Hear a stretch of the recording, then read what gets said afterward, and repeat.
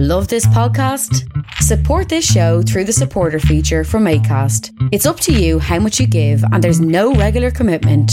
Just hit the link in the show description to support now.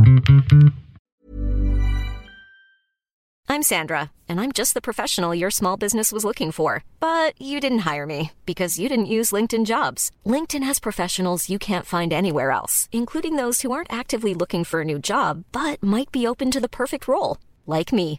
In a given month, over 70% of LinkedIn users don't visit other leading job sites. So if you're not looking on LinkedIn, you'll miss out on great candidates like Sandra. Start hiring professionals like a professional. Post your free job on linkedin.com/spoken today. Hey, I'm Ryan Reynolds. At Mint Mobile, we like to do the opposite of what Big Wireless does. They charge you a lot, we charge you a little. So naturally, when they announced they'd be raising their prices due to inflation, we decided to deflate our prices due to not hating you. That's right. We're cutting the price of Mint Unlimited from $30 a month to just $15 a month. Give it a try at mintmobile.com/switch. $45 up front for 3 months plus taxes and fees. Promo rate for new customers for limited time. Unlimited more than 40 gigabytes per month. Slows full terms at mintmobile.com.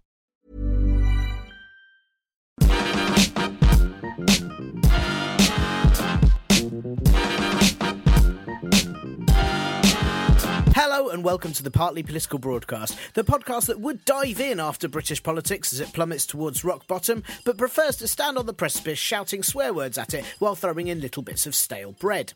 This is episode 141, I'm Tiernan Douieb, and this week, as the Conservatives announce that they're not aiming to fight in the European elections, I wonder if that's like announcing you're not going to race in this stupid competition because it's for losers, while trying to distract everyone from seeing that you've brought a donkey to the start line and everyone else is in a Ferrari. In entertainment, the past weekend brought the Avengers fighting Thanos and the Stark family fighting the Night King, and politics too hasn't wanted to feel left out, as the Conservative Party continue to head towards what looks like a final season or at least a timely cancellation. Brexit continues to loom, with stakes up by a state visit from football bladder filled with Premier Donald Trump to contend with, the renewed threat of a Scottish independence referendum reappearing despite it supposedly dying in season 3, all the while the battle with climate change grows in the background. Who will win? Who will survive? How long will it actually be, because I'm really sure my bladder will die before then, and what snacks should I get? Sadly, unlike Marvel or Game of Thrones, this saga has very few heroes and is generally more of a universe where you mainly wish Thanos had decided to wipe everyone out. Conservative Party chairman and Gus in Disney's Cinderella, Brandon Lewis, has refused to say when the Conservatives' EU election campaign will start, saying they're hoping Parliament will reach a deal by May the 22nd so that the elections don't have to happen. Which means the Conservatives are going to start their campaign on May the 22nd, complain that everyone else has frustrated the process, and then ask if actually the elections can happen in October instead. There won't be a Brexit solution by May the 22nd because cross-party talks are going so well that Labour leader and personification of an old furniture shop, Jeremy Corbyn, has said that Prime Minister and walking beginner's guide to being a sociopath Theresa May just keeps insisting on the same crap that she always has, because when May thinks outside the box, she's still inside another box that actually contains the first box and lots of little bits of paper telling her to look in the box. Meanwhile, the government say Labour are dragging their feet, though I'm amazed they're even moving that fast while watching the Tories potentially head towards destruction. If I was Labour, I'd have tied myself to a concrete boulder by now, and every time the Conservatives ask for my thoughts, I'd just point to it and awkwardly shrug a sorry. If Labour agree a deal with the Conservatives, then they're going to be electorally dead, aren't they? And if they don't, then the Conservatives are probably likely dead, but maybe also Labour, but maybe not. And either way, the UK is just floating in the Irish Sea like a giant that willingly walks into the waves after watching the news. Meanwhile, other parties have been announcing their manifestos for the European elections, well, except for the human embodiment of an angry dog barking into a megaphone, Nigel Farage, and his Brexit party, who won't be announcing any policies until after the European elections. The latest opinion polls have the Brexit party on 28% share of the vote, same as Labour, meaning its supporters are exactly the sort of people who'd gamble everything they'd won for the mystery prize, even if it's already been revealed that that box is empty, save for the farty whiff of false promise. Oh, and a sad-looking cabbage. Which is also how best to describe one of the Brexit Party candidates, Anne Widdecombe, who's obviously been resurrected in order to appeal to any White Walkers who might be voting. The racist, homophobic, anti-abortion hate mushroom, who dances like she's fighting wasps, is back and has left the Tories for Farage because, hey, the Conservatives already had Theresa May, so they didn't need two of those. Widdecombe is also quite famous for being celibate her entire life, so it should come as no surprise that she's excited about jumping into bed with a loudmouth who drinks too much, as that's the mistake most people get out of the way in their teenage years. Saying that, maybe she's been saving herself all of this time just to fuck the Tories. While Widdecombe is the most well-known Brexit Party candidate, she's not the most concerning, with woman who looks like she grew up on the set of Grange Hill, Claire Fox, a genocide-denying Irish Republican militant supporting Gary Glitter endorsing yes post-child abuse era, also running as an MEP candidate. It's like a political rogues gallery, a collection of misfits too extreme to find a home anywhere else, so Farage has taken them under his right wing. How they'll all work together despite many opposing views is yet to be seen, but that sort of forward thinking is exactly what you wouldn't expect from the Brexit Party, and if they're really true to their name, it's unlikely they'll have got much of a campaign beyond a logo and blaming other people for everything they don't like. Farage said that he hasn't come out of semi-retirement to muck about, which makes you wonder which bit was retirement. The being on TV all the time? Was that it? The being on the radio all the time? Was that retirement? I mean, if only he'd chosen to spend it going to the Algarve and telling people he shouldn't have been allowed to get there. That would have been much better. The only way you can really retire a semi-Farage is by being a full-on raging cock all of the time, or floppy impotency. I really hope he suffers the latter, political or otherwise. Meanwhile, the political version of a suburban estate agent, Change UK, aka the party formerly known as the Independent Group, also announced their candidates, which included cheap costume of a glam rock singer, but once they've retired and now into gardening, Rachel Johnson, of the family Johnson, because with Rees-Mogg's sister in the Brexit Party, it seems you can't start a new political group without having the female sibling of a hateful Conservative cartoon character involved somehow. Rachel had previously rebelled against her brothers by leaving the Conservatives for the Liberal Democrats, but it seems she was lured in by the party, who aren't even sure what their name is and have a logo that looks like a barcode or template for a flag no one can be bothered to finish. I mean, that is a tough choice. Political has-beens with nothing going for them following an ideology that has long since been rejected by the public, or the Liberal Democrats. Other Change UK candidates include former Newsnight presenter Gavin Esler and Crispin Hunt, former lead singer of the Long Pigs, because it's very important for your party to have the appeal of a week episode of Sunday Brunch. Meanwhile, two other candidates have stepped down due to racist social media posts about black women and Romanians that emerged very quickly after they were announced as MEP candidates. While it looks like a third will have to go because of Islamophobic and far-right supporting posts. Once again, it seems the Change UK members left their respected original parties because of issues with racism within them, mainly because it wasn't the right type of racism after all. If only Labour had quit the anti-Semitism and aimed some of that bile at Eastern Europeans or Muslims, then who knows which uninspiring MPs it could have kept, eh? What a shame. While Labour haven't had the same embarrassment with EU election candidates yet, presumably because all their politicians that did embarrassing or offensive social media posts ended up as MPs, they are having to redraft their election leaflets after they failed to mention that second referendum that they've pledged. Silly Labour, if only they'd not mentioned any policies at all, they'd probably be doing much better in the polls. Environmental campaigner Greta Thunberg met MPs in Westminster telling them that they did not act in time. I mean, that's pretty much an evergreen statement for British Parliament, applicable at any point over the last all of the years. She told them that their support for fossil fuels and airport expansion is beyond absurd, a statement listened to by all party leaders except Theresa May, who was absent, probably because she doesn't actually believe young people exist, so what's the point? I mean, she was definitely never one, was she? Pretty sure she was born at the age of 45.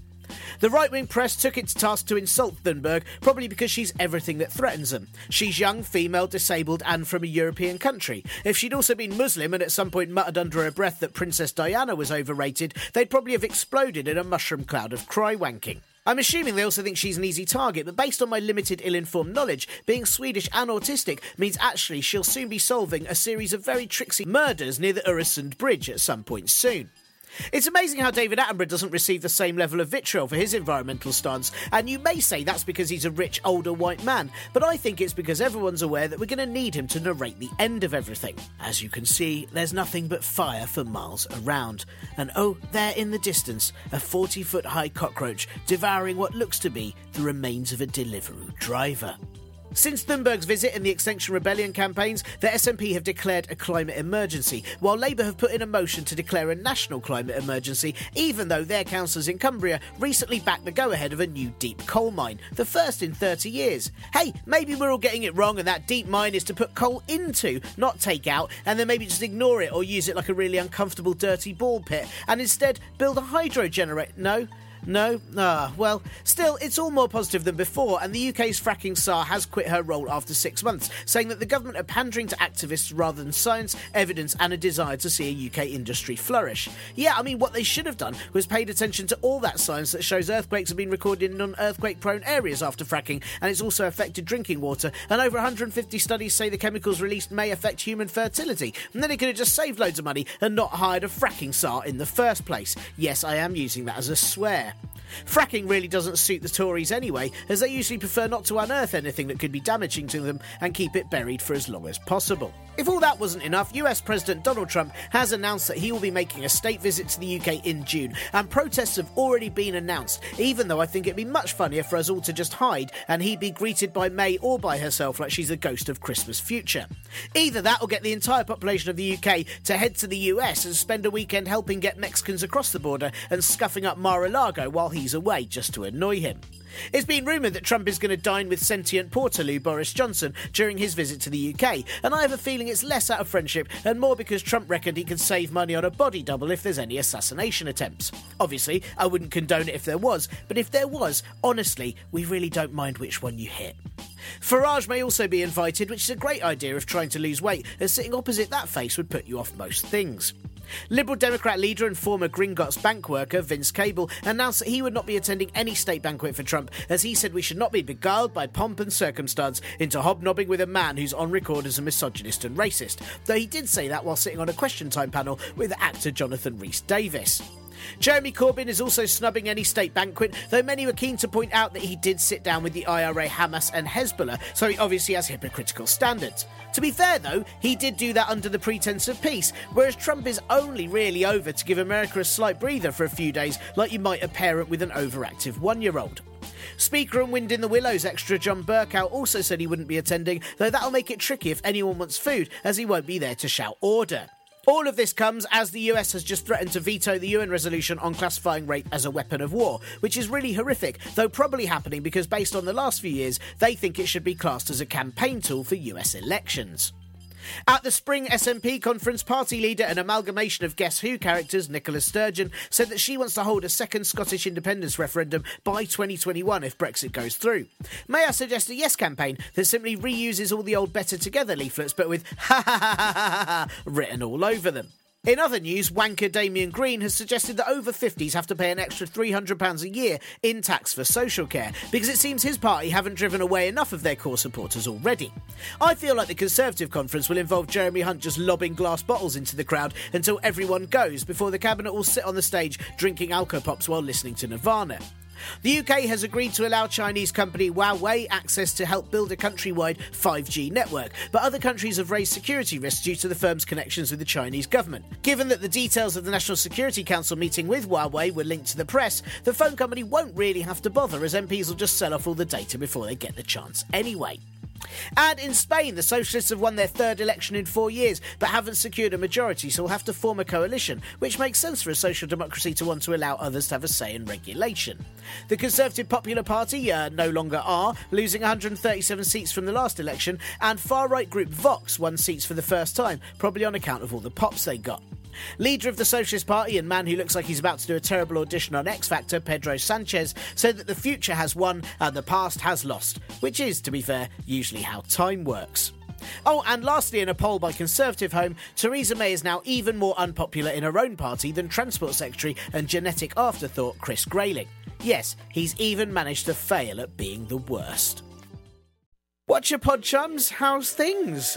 This week's podcast arrives amidst a nerd cloud where I've managed to cram in the new Avengers film, which I'm not going to give any spoilers for, but at 3 hours long my bladder definitely didn't survive, and the big Game of Thrones battle of Winterfell against the Night King, who'd probably win in the modern age just by being regularly featured on news programmes for balance.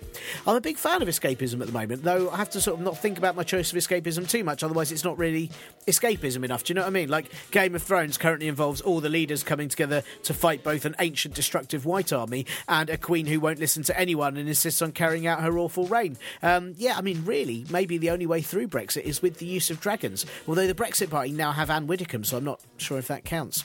Then Avengers obviously is about a rich arms dealer and his pals who realise they've not managed to prevent an awful event, so they try to go back in time to stop it, even though that may or may not be the will of the people. I mean, in the film it is, but Thanos would probably argue that as 50% of the people have now gone, you can't really account for the full will of the people, and so it doesn't matter and there won't be a second referendum. Okay, maybe to relax I really need to find something else to do with my occasional spare time. Yeah, you're right. But hey, fit this show in, I did, in between all that and the last Frankie Boyle gig that I did this evening, which always seems to have happened on a Monday. Damn you, everything is against this podcast. But thank you for being there, wherever you are. I mean, unless you're somewhere you shouldn't be, though I might still thank you for that, sort of depending. I mean, maybe it's better you're there than somewhere else. I mean, how else do they know to write those danger signs, you know, unless someone tried it out.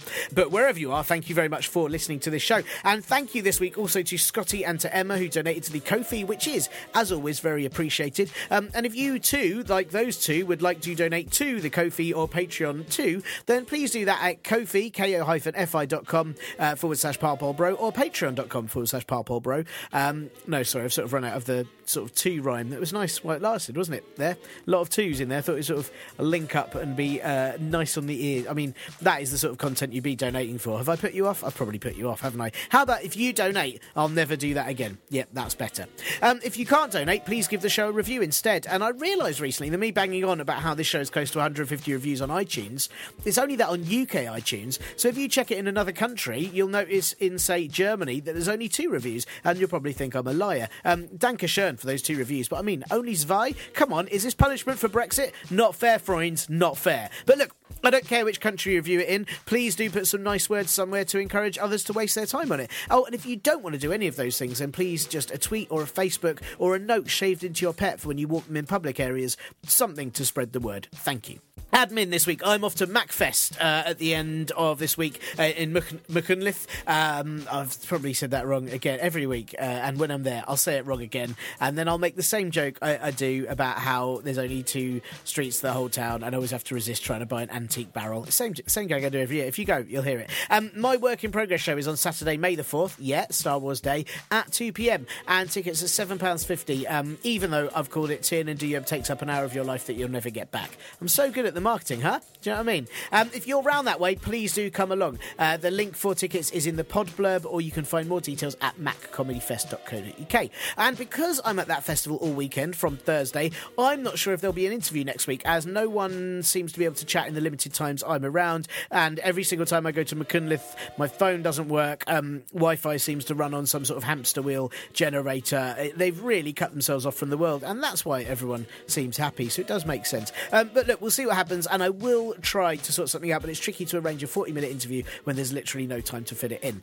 There may also be a week later in May, EU elections week as it turns out, where there might not be an episode due to some work that I might have to do instead. But hey, it'll be for the best if it's only be about EU elections anyway, and then they happen before the podcast has been out. So look, we'll see what happens, but apologies in advance if those things do happen, and I'll try and work out releasing something so your lives aren't too empty. See what I've done there? I've apologised lots for something that may actually not happen at all. What a waste of your lives and my lives. And if you come to MacFest, I'll do that for an hour. Pretty good. Look at that, see? Spun it all round like a goddamn maverick. On this week's show, I am chatting to journalist Sian Norris about why people be hating on Greta Thunberg. Plus, don't get too excited, but there's a little look at the riveting new social care proposals, because that's the sort of exciting show that I like to have. And there's no Brexit fallout this week. None at all. Which, yes, if my sci-fi fantasy binge this weekend tells me anything, it'll likely be back with a vengeance next week, only sadly stronger than before. Oh, joy. The internet is often like a stroll in the woods. I mean, for a while, it's all lovely nature, trees, flowers, fresh air, the occasional squirrel, and then you'll accidentally stray off the footpath and notice, oh dear, is that a human shit? Before noticing the entire path ahead of you is all turds, with people shouting at you that it's your fault that they shat there, and maybe you should deal with it. Over the past week, one of the internet's biggest paths of steaming horror took the shape of a cavalcade of entitled male opinion columnists criticising and insulting Greta Thunberg, the 16-year-old Swedish girl who's concerned about the future of the planet, leading her to start the climate school strikes. Now I know what you're thinking, yeah, she's fair game. I mean, what idiot cares about the planet we all live on and need the air and food from and will entirely die without? And yeah, it's about time someone stuck it to those young people who have to deal with all the turds we've laid. Well, hopefully you're not thinking that as well. It doesn't really make any sense, and why would you like this show? None of these articles made sense either, with some of them referring to her autism as weird, saying that she was a shill for climate campaigners, and that because she's only 16, she clearly has no idea what she's doing. This in many of the same publications that accused Shamima Begum of knowing exactly what she was doing when running off to join ISIS at 15. So which is it then? Are teenagers fully capable of their own thoughts or not? And while you're at it, how do immigrants both take all the jobs and all the benefits? How are the EU unelected and undemocratic? But apparently you must also vote for the Brexit Party in order to make a difference in an EU election. I mean, hey, I doubt any of those questions will ever get answered, but while I'm certain it's just the voice of the threatened blurting out their fears that they're being made irrelevant by a more interesting world, I still find it hard to understand why on earth you'd bother, and why it's happening with increasing frequency in the press. And anyway, we all know that the only credible way of attacking teenagers is actually by pointing out that they'll turn out like you eventually, before insisting you find all the things they like really, really cool, and maybe you'll check them out too. I've had a lot of climate change chat on this podcast because, well, it's important and terrifying. But this week I thought it'd be more interesting to talk to someone about why certain voices, particularly those of female activists, are so viciously attacked. So this week I spoke to Sian Norris, writer and journalist on many aspects of contemporary feminism and politics, and asked her why anyone would think it's big and clever to criticise a 16-year-old when she hasn't even been playing shit music from her phone on the bus. Because, yes, we all know that's fair game if you're brave enough to confront it.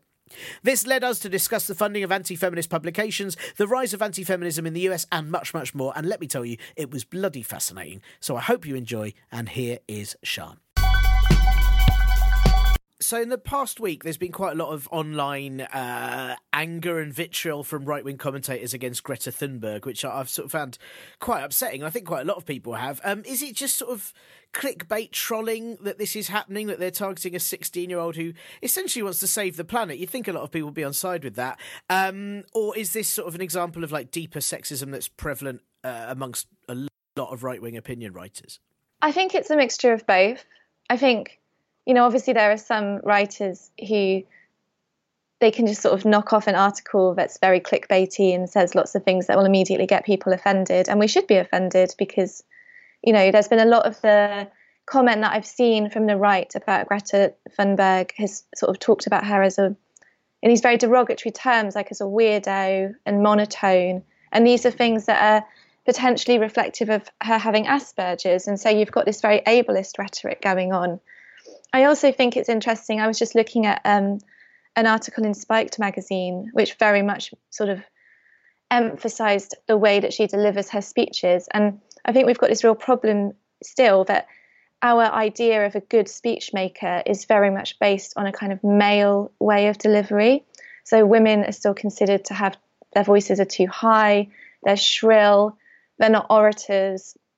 The great speech makers are, you know, male and deep voiced and have a very specific way of delivering their content. And obviously a 16-year-old girl is not going to match that ideal of oratory, even though, in my opinion, the way that she talks, her incredible articulate statements, the fact that she is so persuasive, so intelligent, that she really knows her stuff, you know, we should be like totally in awe of the way that she's addressing politicians in the UN and the nation. I think, yeah, absolutely. I mean, the other thing, you know, it's in her second language. Which, yeah. I know a lot of Swedish people I meet speak English probably better than a lot of English people, but still, like, it was sort of ignored by, she's making this speech to British politicians in her second language. That's pretty amazing. It's really impressive. And, you know, I think there's this real sort of sneeriness coming from certain sectors of the right-wing press. I mean, even today, there's an article in the Sunday Times, so I mean, obviously we're recording this on Sunday, but when this goes live, it'll be a couple of days old. You know, and Rod Liddell, who unsurprisingly has written a piece about her, and again, really going on this kind of, she's weird. He calls her that weird Swedish girl. It's really derogatory language. I think, you know, obviously in certain sections of the right-wing press, there's a very determined need to deny the impact of climate change, to kind of promote this idea that actually the impact of industrialization, the impact of capitalism has been really positive for the planet. And obviously there are arguments to be made about getting people into cities and the sort of changes in global poverty. But, you know, it's very obvious that this is happening. We're seeing more and more extreme weather situations. We're seeing more and more of the impact of climate change.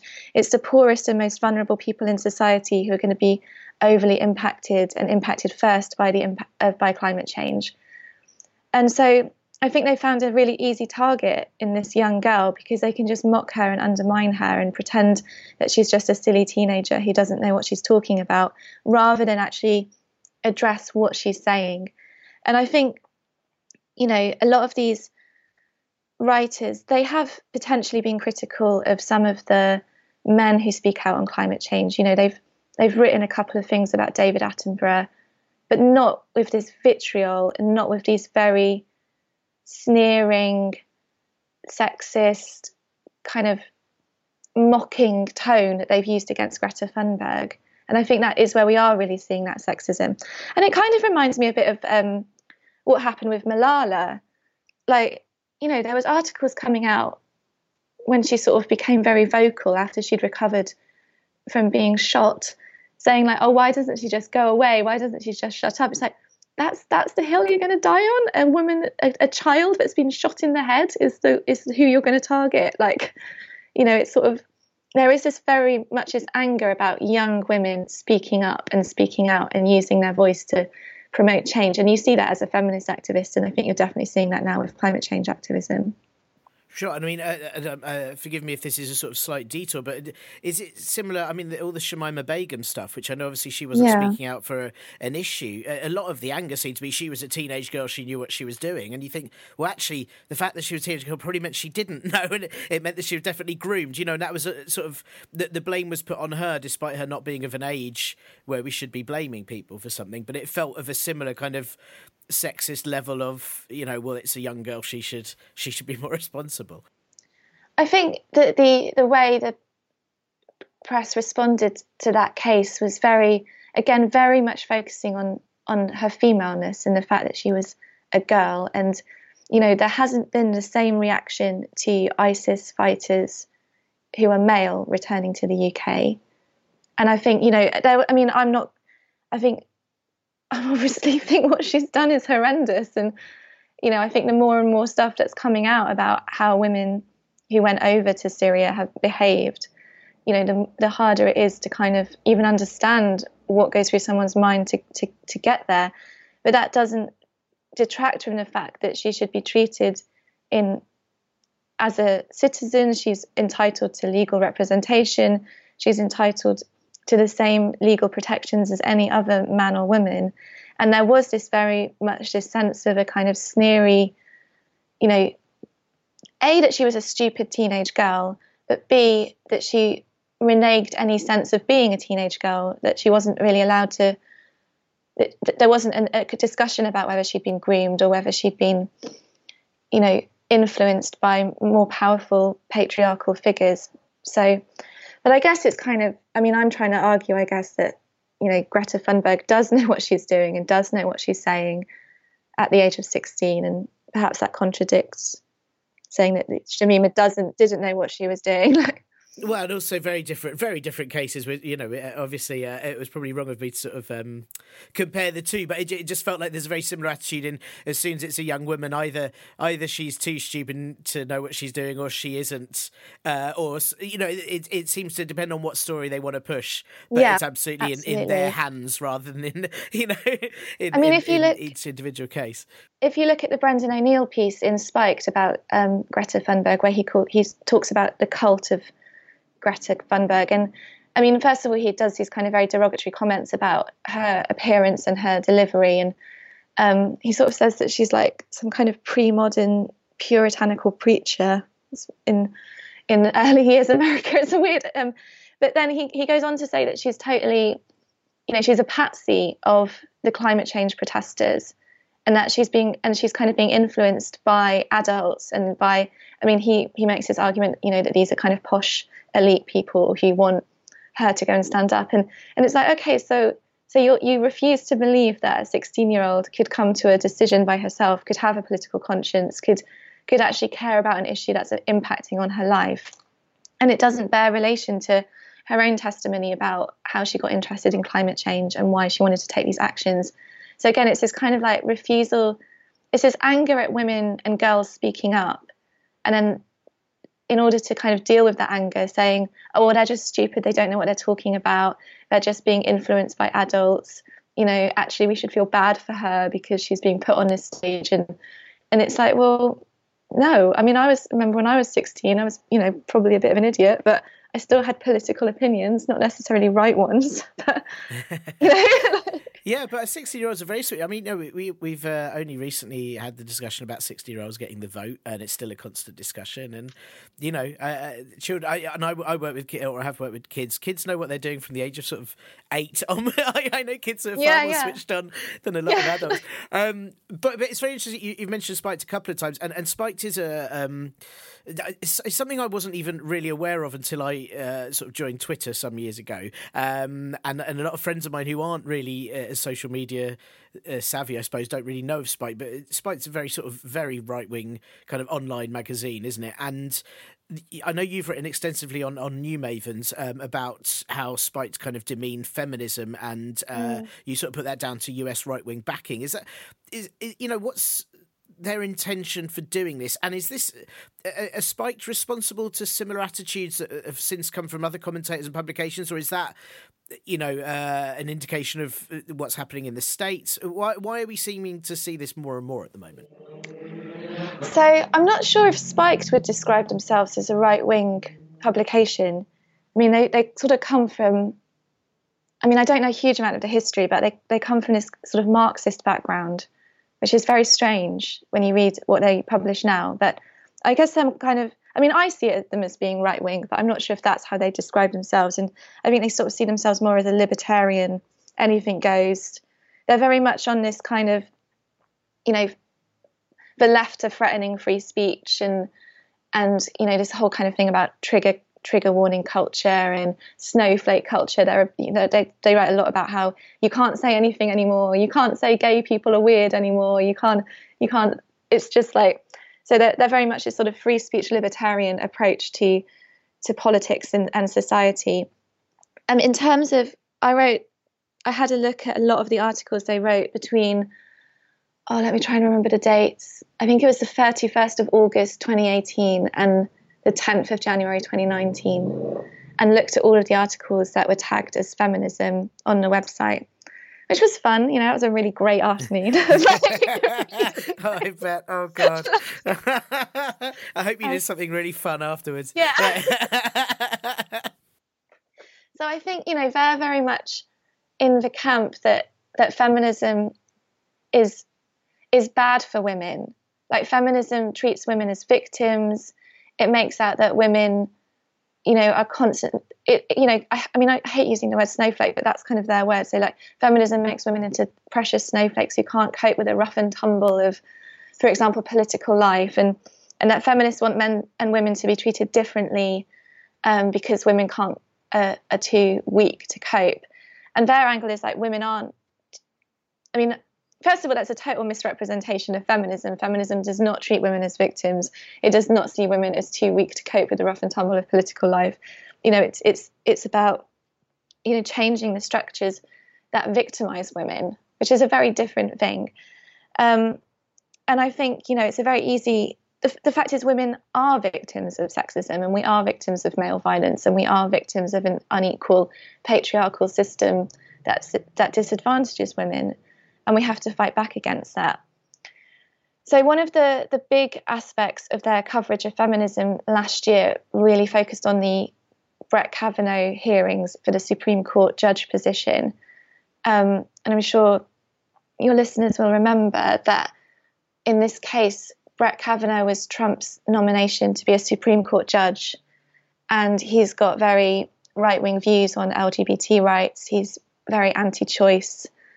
So he kind of fits into that, the Trump style of politics at the moment. And then he was accused of sexually assaulting Professor Christine Blasey Ford when they were both teenagers. And she came forward and gave testimony at the kind of hearings to decide whether he was the right man for the job. Sorry. So this wasn't a trial. It wasn't a court case. It was like a glorified job interview.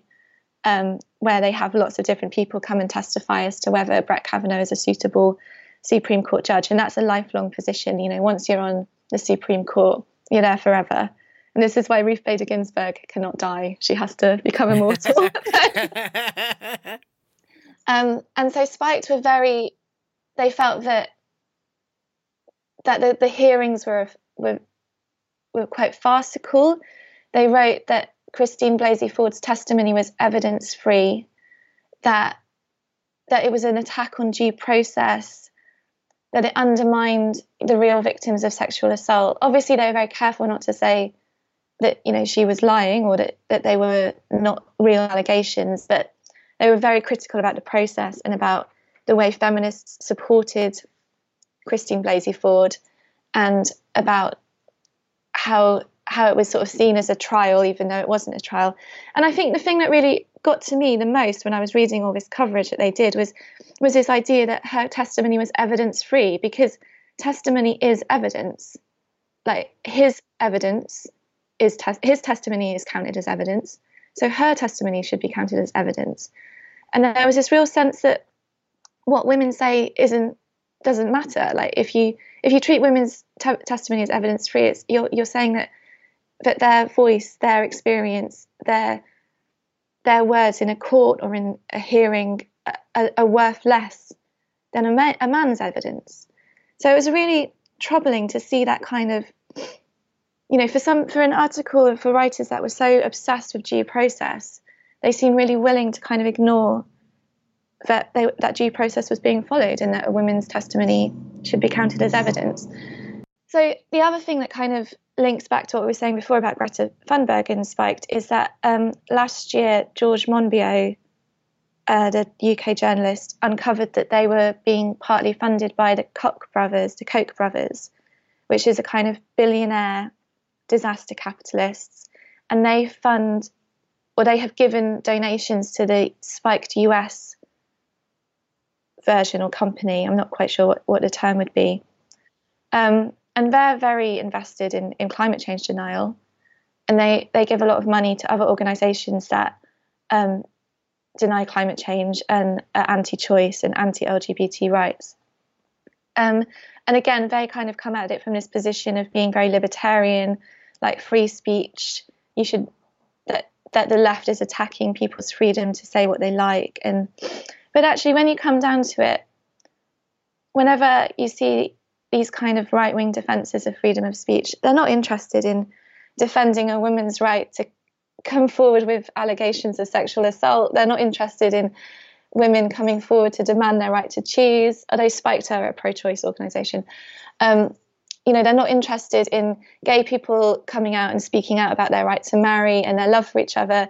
Their idea of freedom of speech is privileged white supremacist people denigrating minority groups, and that's not freedom of speech at all. So it's a very one-way street. Sure. I mean, it often seems to be the case that they want freedom of their particular speech and not really anyone else's. And similarly, sort of get very upset with people getting triggered by their jokes, but then get very upset if you insult them. That's sort of always. Oh my God! I mean, it's unbelievable. Yeah. It's just, Bret Easton Ellis right now. It's just like, you're the one that seems really upset by everything. And he's written a book. I mean, he's so angry. He's written a book about it. It's about people. He's like, I don't care, but I'm going to write a book about how much I care, but I don't care. It's really amazing. And is it? I mean, this sort of influence from the Koch brothers, whichever way you pronounce it, doesn't sound good for them. It sort of sums them up very well. But the Koch brothers, that sort of influence, that's coming from a kind of US, well, you said libertarian, but also very sort of right-wing. The US seems to be a kind of hub of anti-feminism right now. And is that where a lot of this kind of attitude is coming from? Is the US and the Trump administration kind of the greatest threat to equality and feminism right now? Because I know we're not great at it in the UK either. But is that where things are being pushed from? I think there's a very global rise of right-wing, anti-feminist, anti-LGBT movements that obviously, again, have a massive impact on racial equality as well. You're seeing it in the States. You're seeing it to a degree here. There is definitely a rise of the far right here.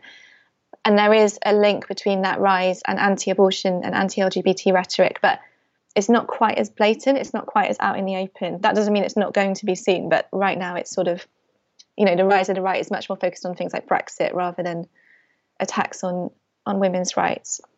in the open. What goes on in the sort of online groups is a different case. And also, Bolsonaro, a massive rise of right-wing rhetoric in Eastern Europe with Orban and the Law and Justice Party in Poland and in Italy. And so, it's definitely a global trend that we're seeing. And whenever there's a rise in far-right activism and rhetoric, you definitely see women and LGBT people and minority groups as the kind of canary in the coal mine. So it's very easy, it seems like that's the kind of first line of attack a lot of the time. Particularly, just going back to the US, I mean, one of the things I really remember when Trump came to power was, so under George Bush, there was a law that meant federal funds for international aid would not go to any organizations in the global south that provided abortion services. So if you were a sexual and reproductive health clinic in, Malawi, and you were getting federal aid, if you even provided advice on abortion, you didn't even have to provide abortions, then you wouldn't be allowed to have funding. And it was one of the first things Obama repealed when he became president, and it was the first thing Trump brought back in when he became president. And some people say that this is really common, and it's a law that kind of just seems to and fro between Democrat and Republican presidents. But it was there was a really famous photo of him signing that law, just surrounded by men. There were no women in the room.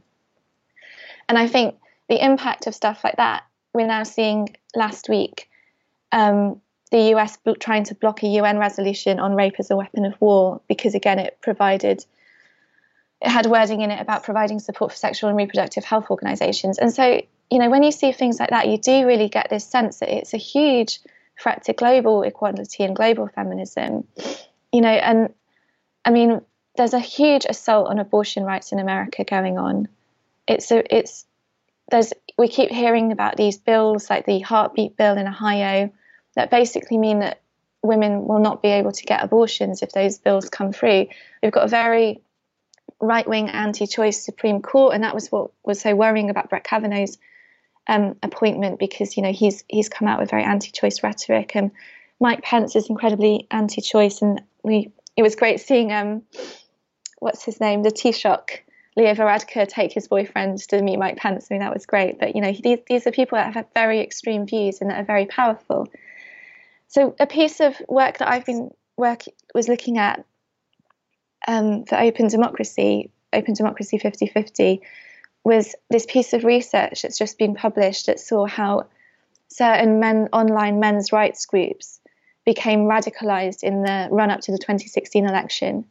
And while previously these particular groups had really focused their kind of, I'm saying activism with inverted quotes, they'd focused their activism on very much like a personal level, personal empowerment. There's a whole thing in the kind of men's rights communities where you have to make yourself a better man. You need to go from a beta male to an alpha male, and you do that by physical exercise and by sexual conquest and by sharing in these spaces where you write horrible things about women and degrade women. But it was apolitical in terms of support for political parties. So there was a sense that you didn't get involved with mainstream politics. You didn't campaign politically for change. It was all focused on your individual self-improvement. And that changed in the run-up to the Trump election. And the forum started very much pushing the idea that Trump was the man who was going to end the so-called war on men, that they had to get Trump into the White House, that they had to go out and vote for Trump because he was the ultimate alpha male, and he was going to stop the feminization of American politics. He was going to stop the kind of lefty liberal. I mean, God, America's hardly lefty liberal, it's not got a right-wing parliament, but government. And so, you can really see actually that there was this upsurge in misogynistic support for Trump, and that he exemplified the ideas of this very extreme misogynistic community, that they saw in him, the person who would do their job, who would represent them on the world stage. And I wrote at the time of Trump's election, and it was quite funny because I wrote an article the day before about how the election campaign had normalized misogyny in political spaces. And then I wrote it, obviously in the end, Hillary won, but we should still be really vigilant to this kind of thing. And I had to get up at like 5 a.m. and rewrite it. It was so bad. God. I was just like, I can't believe this is happening. But I think it's remained really true. His base, his attitudes towards women, his actions towards women, the way that he would get his crowds to chant things about Hillary Clinton, like lock her up, that his supporters would wear T-shirts that said, I'm sure I'm allowed to say this, but like Hillary sucks, but not like Monica, like kill the bitch merchandise, like, that became the norm in that campaign, and that hasn't gone away. And as soon as you allow that to happen, it becomes very easy to start chipping away at women's rights and chipping away at abortion rights and chipping away at LGBT rights, because you've promoted yourself as the person who's going to, he didn't actively promote himself as the person who's going to end the so-called war on men, but his supporters gave him that role and expect him to follow that through. And I guess also it's sort of, when you sort of put it like that as well, I think it's because I think especially over or in the UK, we were seeing all these allegations of sexual harassment, sexual abuse that Trump had done, from his past, and you're sort of watching those come out going, how is this man still running? And how is this man still president once he got in, with that many allegations against him? But when you sort of put it like that obviously just galvanised his support. Yeah, there was a forum on Reddit. So one of the Red Pill forum titles was like, why the sexual harassment allegations are the reason I'm going to vote for Trump. Like, that was seen as a good thing. It meant that we were taking, for these subgroups and these communities, it's seen as taking control back from women. Women are walking around not letting you touch them up, not letting you harass them, and now we can, because our man in the White House can. And a lot of people saying, I bet those women wanted it anyway. They were probably throwing themselves at him. So, again, that kind of really basic women lie sexism, which goes back to the Christine Blasey Ford issue, where the Republicans were very, very careful not to say that she lied. They said that she might have got the wrong man or was a bit mixed up or couldn't remember things properly. They never said she lied. But Trump's supporters said that she lied. Ryan Reynolds here from Mint Mobile. With the price of just about everything going up during inflation, we thought we'd bring our prices down. So to help us, we brought in a reverse auctioneer, which is apparently a thing. Mint Mobile Unlimited Premium Wireless. How to get 30, 30, bit to get 30, bit to get 20, 20, 20, bit to get 20, 20, bit to get 15, 15, 15, 15, just $15 a month? Sold! Give it a try at mintmobile.com/switch. $45 up front for 3 months plus taxes and fees. Promo rate for new customers for limited time. Unlimited more than 40 gigabytes per month. Slows full terms at mintmobile.com. I'm Sandra, and I'm just the professional your small business was looking for. But you didn't hire me because you didn't use LinkedIn Jobs. LinkedIn has professionals you can't find anywhere else, including those who aren't actively looking for a new job, but might be open to the perfect role, like me. In a given month, over 70% of LinkedIn users don't visit other leading job sites. So if you're not looking on LinkedIn, you'll miss out on great candidates like Sandra. Start hiring professionals like a professional. Post your free job on linkedin.com/spoken today. Hey, Dave. Yeah, Randy. Since we founded Bombas, we've always said our socks, underwear, and T-shirts are super soft. Any new ideas? Maybe sublimely soft. Or disgustingly cozy. Wait, what? I got it. Bombas. Absurdly comfortable essentials for yourself and for those facing homelessness. Because one purchased equals one donated. Wow, did we just write an ad? Yes. Bombas. Big comfort for everyone. Go to bombas.com/ACAST and use code ACAST for 20% off your first purchase. And we'll be back with Sean in a minute, but first, I've mentioned on this podcast before, several billion times, or around about that much, how social care is currently suffering a massive funding gap, with the government not really doing all that much about it. None of which is a surprise. I mean, we have a Prime Minister who struggles with acknowledging the public, unless it's to tell them they have to back a deal that no one likes and that they can't actually back, because it's up to Parliament, so it doesn't really matter if they do anyway. So why on earth would May want to make sure that those people are cared for, when she mostly appears to be upset that she's not the only person left on the planet? Social care in England, and this is just about England as it's a devolved issue in Scotland, Wales and Northern Ireland. They do their own thing depending on allocated funding, or in the case of the DUP, bribery money. In England, it covers social work, personal care and support and protection services to adults and children in need. And while children's social care is also experiencing cuts, and may soon suffer more as 1 in 4 councils are planning to do so in order to make ends meet, for now, let's do as the government do and completely ignore the young people. Adult social care has a funding gap for loads of reasons, several of which will come down to the government cutting money available to councils who can't then pay for it. But then there's also the factor that people just keep getting older and not dying. Selfish bastards. And the amount of over 85-year-olds is set to double over the next 20 years, depending on Brexit, obviously, and if we have to eat them for survival or not. With more over 85s, you have more people relying on social care, and so somehow it's got to do all that extra work without having any extra money to do so. And so, riding in to save the day like a knight in armour with weird stains on it is former Cabinet Minister Damian Green, who's published a report with the Conservative think tank Centre of Policy Studies, with suggestions of what should be done. And these suggestions, yes, they all come down to older people paying more for being alive. The report suggests there should be a flat-rate universal care entitlement that people then supplement with their own funds if they need to through annual payments of £10,000, £20,000 or £30,000 a year. Yes, it doesn't sound too dissimilar to the much-hated dementia tax the Conservatives announced in 2017. That, and I'm summarising here, basically said if you have assets of over 100 grand and you get ill, pay your money to deal with that as you're not going to remember it anyway. May did have to U-turn on the dementia tax after it turned out that pretty much targeted every single Conservative voter ever, so it's surprising that other suggestions in the report were mainly taxing the winter fuel allowance and that the over 50s might have to pay a national insurance surcharge as a last resort. And look, hey, some of this makes sense. I mean, baby boomers tend to have a lot more assets than the under 50s and are far more likely to own a home. So for them to pay it rather than it be added to everyone's tax probably seems appropriate. But Green suggests it should be made a national issue, not a council issue, which is only the case because of cuts to council funding. Targeting extra national insurance for all over 50s and supplementing your own care costs would also target anyone who's older and can't afford it, leading to an even larger rise in pensioner poverty, which has been increasing for the last 2 years for the first time since 2010. And making old people poor is the top level of cruel, because not only are they vulnerable, but also all their stories of how bad things used to be become a lot less relevant, which is a good percentage of their chat, based on my nan.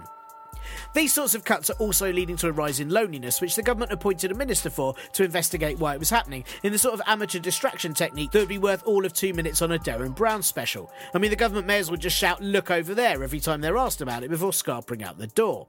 But something has to be done, as it's a major crisis. The government insists it's allocated £2 billion extra to social care every year, a promise from its 2017 budget, but this is now taken out of the NHS budget, which is self-defeating, as social care is already having to support patients that the NHS doesn't have beds for or care for anymore. Less NHS money means more pressure on social care, which means social care needs more money, and Green's plans at best would raise an extra £2 billion, which sounds great, except the costs keep rising, and the gap is set to be £3.5 billion by 2025, so it's still not enough.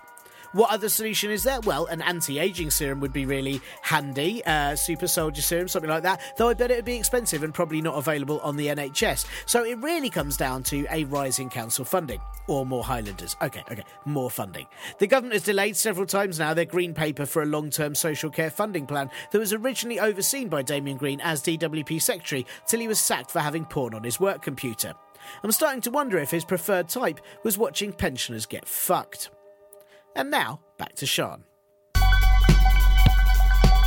It's so horrible. I mean, do you feel now, you know, in the States, in the last sort of set of elections that we saw, there was a rise in female politicians. Obviously, we've got people like Alexandria Ocasio-Cortez, who's a very strong voice, for the Democrats, and obviously Elizabeth Warren and Nancy Pelosi. Yeah. Does that sort of show that we're on the brink of a positive change, maybe a sort of retaliation to what's gone before, and I mean, we've already, it's the beginnings of more positive female representation in the US, so this must be a good sign? Yeah, when I'm optimistic, I think it's amazing. And I mean, I think Alexandria Ocasio-Cortez has just been so brilliant and so uncompromising in her feminism, in her environmental activism, in her refusal to kind of countenance that capitalism is the way forward for everybody. It was in some ways it was so shocking, the Congress elections, because there were things like the first women First Nation congresswomen or congressperson. Like, what? Like in 2018, you still haven't had a First Nation woman in Congress. But obviously amazing that she is now there, and lesbian women Muslim women and lots more black and minority ethnic women. So it was really great to see that change. And it's actually a trend that we're seeing around the world. So I interviewed an activist in Poland last year, and she was running for mayor in her community. And she was saying that, you're just seeing many, many, many more women standing up in politics in Poland because you've got this kind of right-wing, anti-abortion, anti-LGBT government in place. So I think you do get this kind of, we're living through this backlash against feminism and backlash against, women's equality and other forms of equality. And then you have the backlash against the backlash, which I think we see with more women standing, more women speaking up. And that is going to change things, because there's all sorts of theories about different kinds of representation, and I can never remember the other word. One of them is substantive representation, and then there's another type of representation. And having more women in the room, you don't have to be feminist to put forward pro-women policies. And having more women in the room just means that issues that affect women get considered more. So like in 97, when you had the massive upsurge in women MPs, and it increased by, I think, 50%. There weren't enough toilets. That was a big issue in 97. There were too many women. And even though a lot of those women MPs didn't necessarily identify as feminists, like more women-friendly policies suddenly became normalised. And in places like transport, you suddenly started to see policies that helped women negotiate public transport as opposed to transport just being about roads. So you can see like having women in the room makes a massive difference. When I'm feeling pessimistic, which, sometimes it's hard to stay optimistic all the time, I worry that because of what happened in 2016 and because of the upsurge in misogynistic support for Trump and the way the media treated Hillary Clinton, and the fact that Trump is this kind of macho, crass, will say anything to anyone politician. I mean, I use the word politician loosely. I worry that that people will believe the way to tackle that is to put a kind of macho, male Democratic leader against him, and that having a woman would be seen as too risky because it didn't work last time. So I have that kind of fear a little bit. I think that would be completely the wrong decision. And I think that actually putting Trump against a woman, is actually really challenging for him, because he can't relate to women as human beings. But I worry that there'll be that sort of temptation to go, let's just stick with what we know. And we know that like a kind of butch, macho white man will give as good as he gets. And I think that's something to kind of be a bit wary of in terms of what happens with the Democratic nominations. Yeah, I suppose it comes down to, because I know sort of obviously Joe Biden's announced that he's running, and he's also had sort of sexual harassment allegations against him, and Beta, I can't remember his surname now, but he's another that's kind of being tipped. But yeah, it's I sort of feel like for America that doesn't give them. I mean, obviously those people are different to Trump in that then they can sort of talk. They can form a sentence. Yeah, exactly. So they can say hamburgers, but it still feels like it's the same.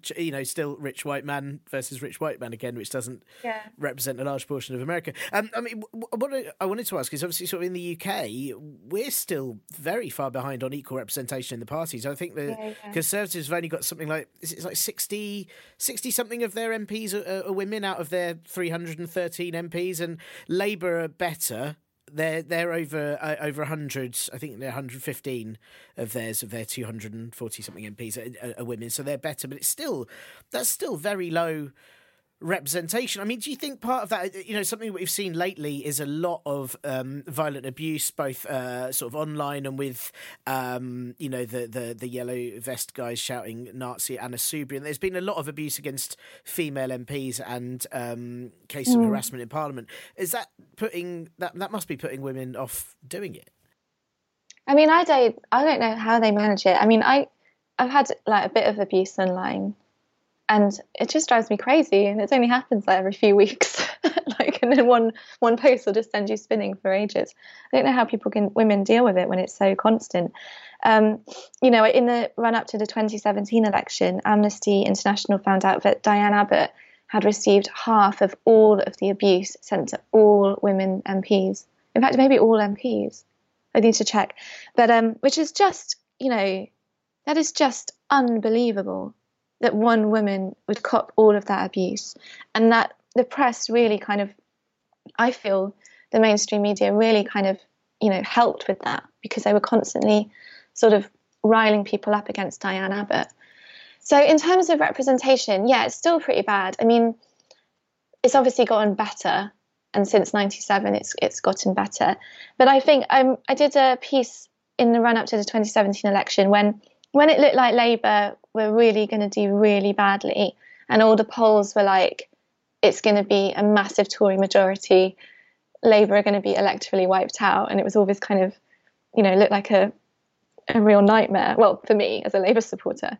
And when you looked at the predictions then, you actually saw women's representation going down for the first time in quite a few electoral cycles. So it's pretty much always gone up since 97. I think there was a small decrease in 2001. And it really showed me that, we assume that it's always going to get better, that every election we're going to see more and more women return, that we're on this kind of upward trajectory in terms of representation. But actually, the reason it would have gone down with a massive Tory majority is because although Theresa May, says positive things about getting women into Parliament, they don't have any policies that really fundamentally support increasing representation. They don't have all women shortlists. They don't take concrete proactive action to make sure that they return women MPs. And it really brought home to me that you have to do that. If you're sincere about making sure Parliament's representative, then you have to use all women shortlists, you have to use quotas. Otherwise, it's just really easy for one party like the Tories to have a massive majority and you just see representation slip. So that's one issue. The other thing about the abuse is, it's totally, I don't know how anyone would want to be a politician right now when you've got, men shouting that you're a Nazi into Anna Soubry's face. She couldn't go home because the death threats were so bad. The police told her she had to stay in London rather than go home. I disagree with a lot of Anna Soubry's political views, but she's become such a kind of flashpoint for this abusive behaviour, in the same way Diane Abbott has. Diane Abbott, as I said, gets more abuse than any other MP, and it's very much that intersection of racism and sexism in terms of Diane Abbott. And I think we have to be really careful that we don't. I think it's been allowed to go on too long. We've become very accepting of online abuse. And I say that, as I say, as someone who gets it every now and again. It's annoying, but you just expect it to happen. It's become the norm for women in the public eye to get abuse. And when you go back to where we started this conversation with Greta Thunberg, it's, this collective of men writing nasty articles about a teenage girl. They're doing it in their suits and ties. They're doing it in their prestigious columns. But it's all part of that spectrum that then leads to a man in a yellow vest screaming in a politician's face. Because we're making it okay to bully and abuse women and girls in politics. And I spent some time recently looking at kind of Brexit Facebook groups and seeing what people are saying. And Bercow comes in for targeting from the Brexit supporters. So he gets quite a lot of abusive comments written about him. But the majority of the people that they target are women, and the level of language that's being used against women is much harsher than that being used against Bercow. Wow, God, it's so depressing. And I think it was fascinating the other week when there was the story about Diane Abbott drinking a mojito on the tube, which was a completely non-story, but it was lovely to see the amount of support that she got from people saying, I know, most popular she's ever been. Yeah, it was it was lovely to see that turn around, you know, for one of the few times I've seen it sort of turn in favour of her in a good way. You know, normally it's something else for people to kind of jump off and abuse her about, but it was like, oh no, brilliant! Yeah. This is absolutely backfired. It was a nice sort of relief. It was really good, and like, you know, it just we always complain that our politicians are not relatable, that they're, you know, really media trained, that they're full spin, and then a politician does something that's not been spun or that is relatable, and then people get into a right tiz about it. But as you say, I think in most cases when we see something like that happen, it's like, oh yeah, good on Diane. Why not have a... I mean, I was drinking a tin of G&T on the train, I think, when that story broke. Excellent work. Yeah, I was going to say the other thing I always find interesting is that the Conservatives have always sort of, they always kind of go, well, our Prime Minister's a woman and Labour don't have a female leader. And then she sort of you know, when last cabinet reshuffle, she chose more people called Jeremy than women to be in it. And you know, a lot of May's policies have kind of proven to make women worse off. So... It's not. I mean, that's not really an excuse, is it? To say, well, our leaders are women. Does that make a difference? Well, first of all, I think it's about time that Labour had a female leader. I mean, or at least, I think one of the problems we see is that sort of left-leaning parties that promote equality, I think they can become a little bit lazy about it. Just like, oh, well, we do equality, so we don't need to have a female leader. I mean, obviously, it's a democratically elected leader, and he's won twice, and that's fine, but it is a kind of a bit like, come on, when are we going to get a female leader? So hopefully in the future that will change. But yeah, the Conservatives always just use it like, oh, we can't be sexist because we've had 2 women PMs. And it's like, well, the way you treat the current female PM does have quite a lot of sexism in it, like saying that you'd plunge a hot knife into her back like butter, or God, yeah. You wanted to chop her up and put her in a freezer. I mean, these are quite violently misogynistic statements coming from people within her own party, be they sitting MPs or former MPs. And I think, you know, Theresa May has, when she became Home Secretary in 2010, she stood up in front of the Women's Aid conference and said that we needed actions, not words, on women's issues, and particularly on domestic violence. And all she's done is words, in my opinion. She's introduced legislation to deal with violence against women, like the Forced Marriage Act and Clare's Law, which allows women to ask the police if their partner has any allegations or convictions of violence against women in the past. And these are good things, but there's no money, there's no funding behind it. You can't criminalise forced marriage while closing down the specialist services that support women who are victims of forced marriage. You can't make it easier for women to access information about their partners who are abusive, while at the same time cutting the police forces and destroying the safety net of refuges that women could then go to.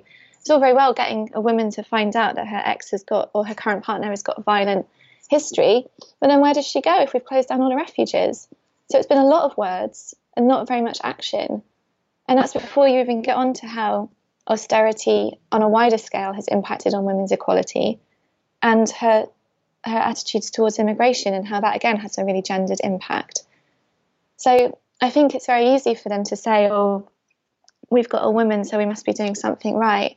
And like I said before, it is important to have women in the room. It is important to have increased representation of women, because that does change things.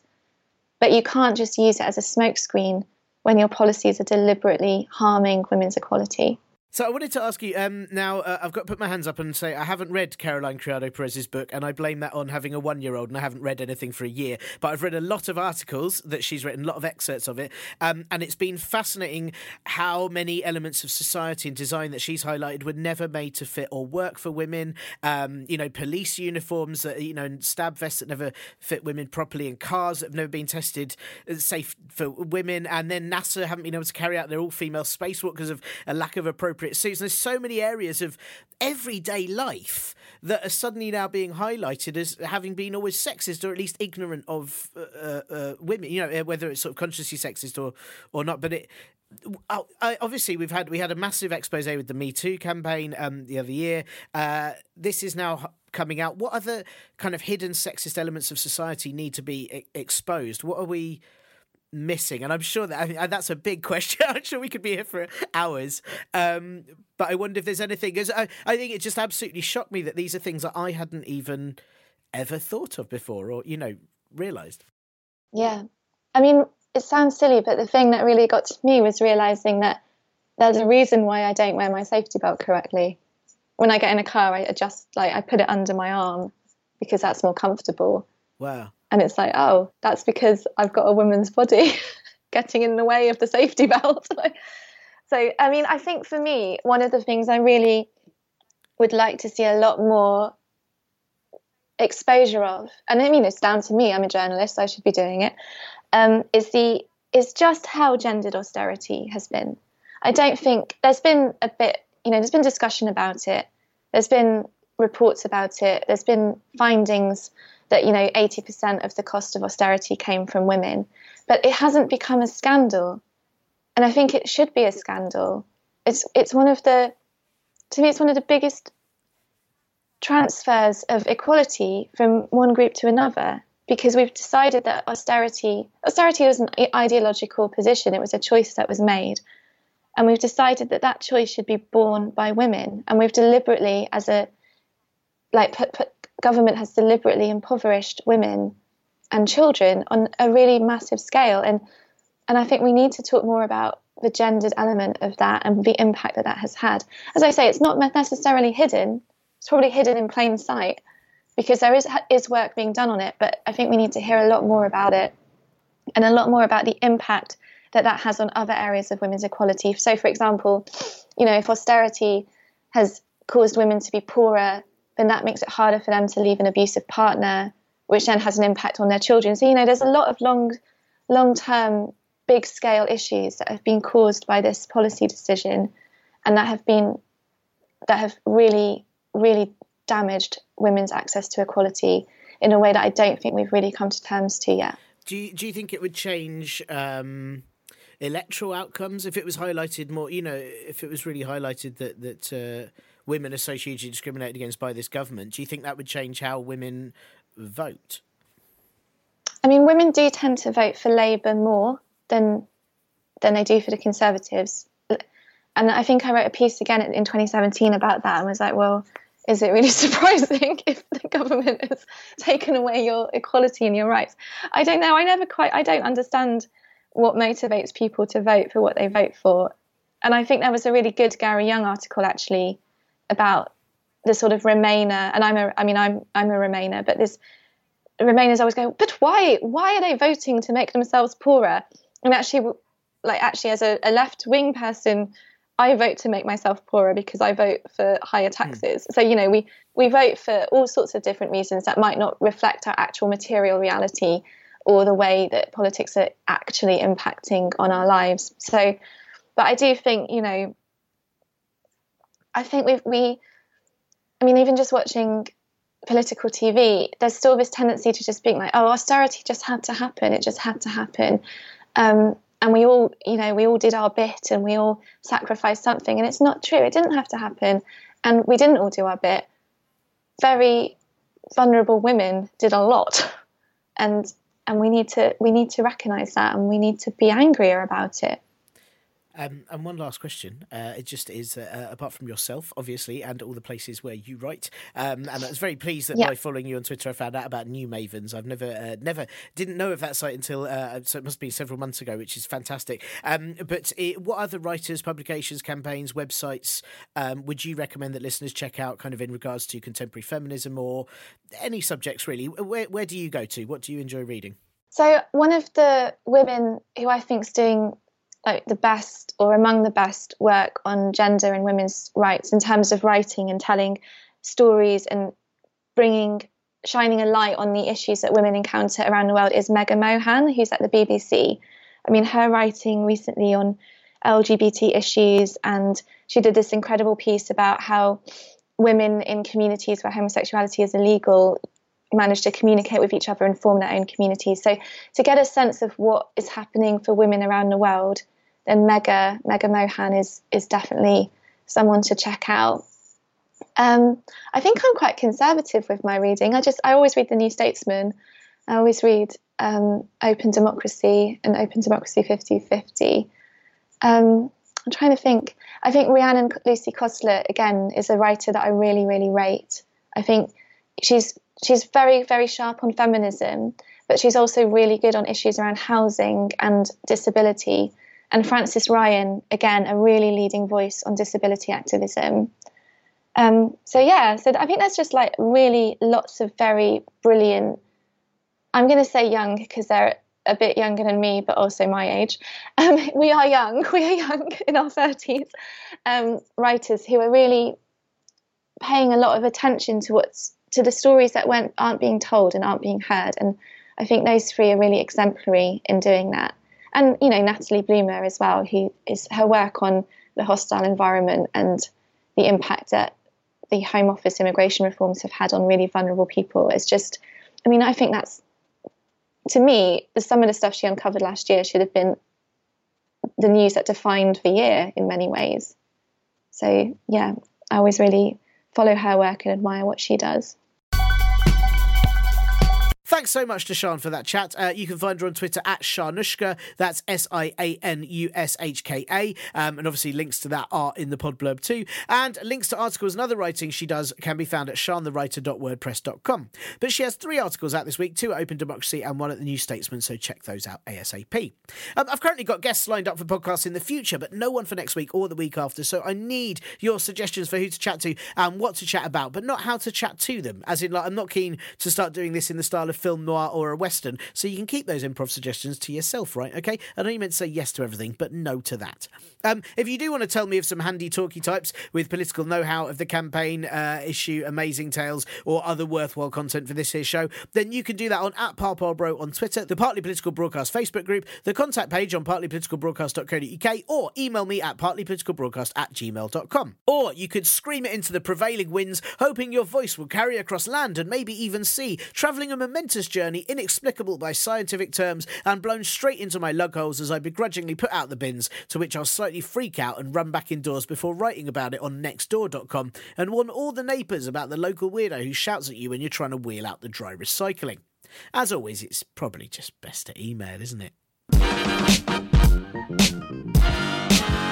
That's all for this week's Partly Political Broadcast podcast. Thank you again for listening. Obviously, if you didn't, then I could tell my family that I was working on the podcast every Monday, but instead have a sleep upstairs. But, I totally wouldn't want to do that ever. Ever. Just think about it, listeners, yeah? If you all just stopped, then every Monday I could pretend I'm stood and then just have a little snit, just catch up. I haven't slept for like a year. Sorry, I would never want you to eschew this show for illegal sleep activities. And of course, if you do want to keep this show honest, or at least lying but with style, then donate if you can to the Ko-fi or Patreon accounts, review the show on all your pod apps, all of them, even the ones you hide from the kids, and do spread the word like it's your new jam. You see, that works on 2 levels, doesn't it? Jam, it's like, I know, sometimes I got all the clevers.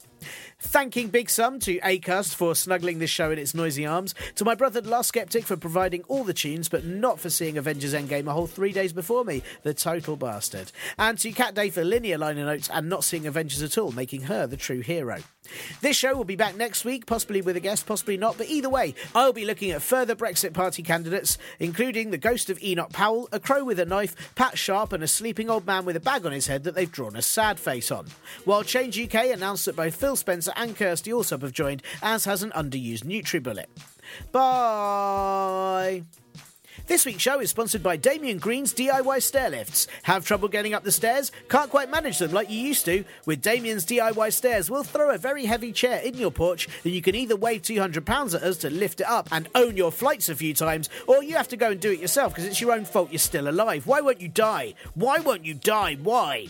Damien Green's DIY Stairlifts, because you refuse to make the great ascent.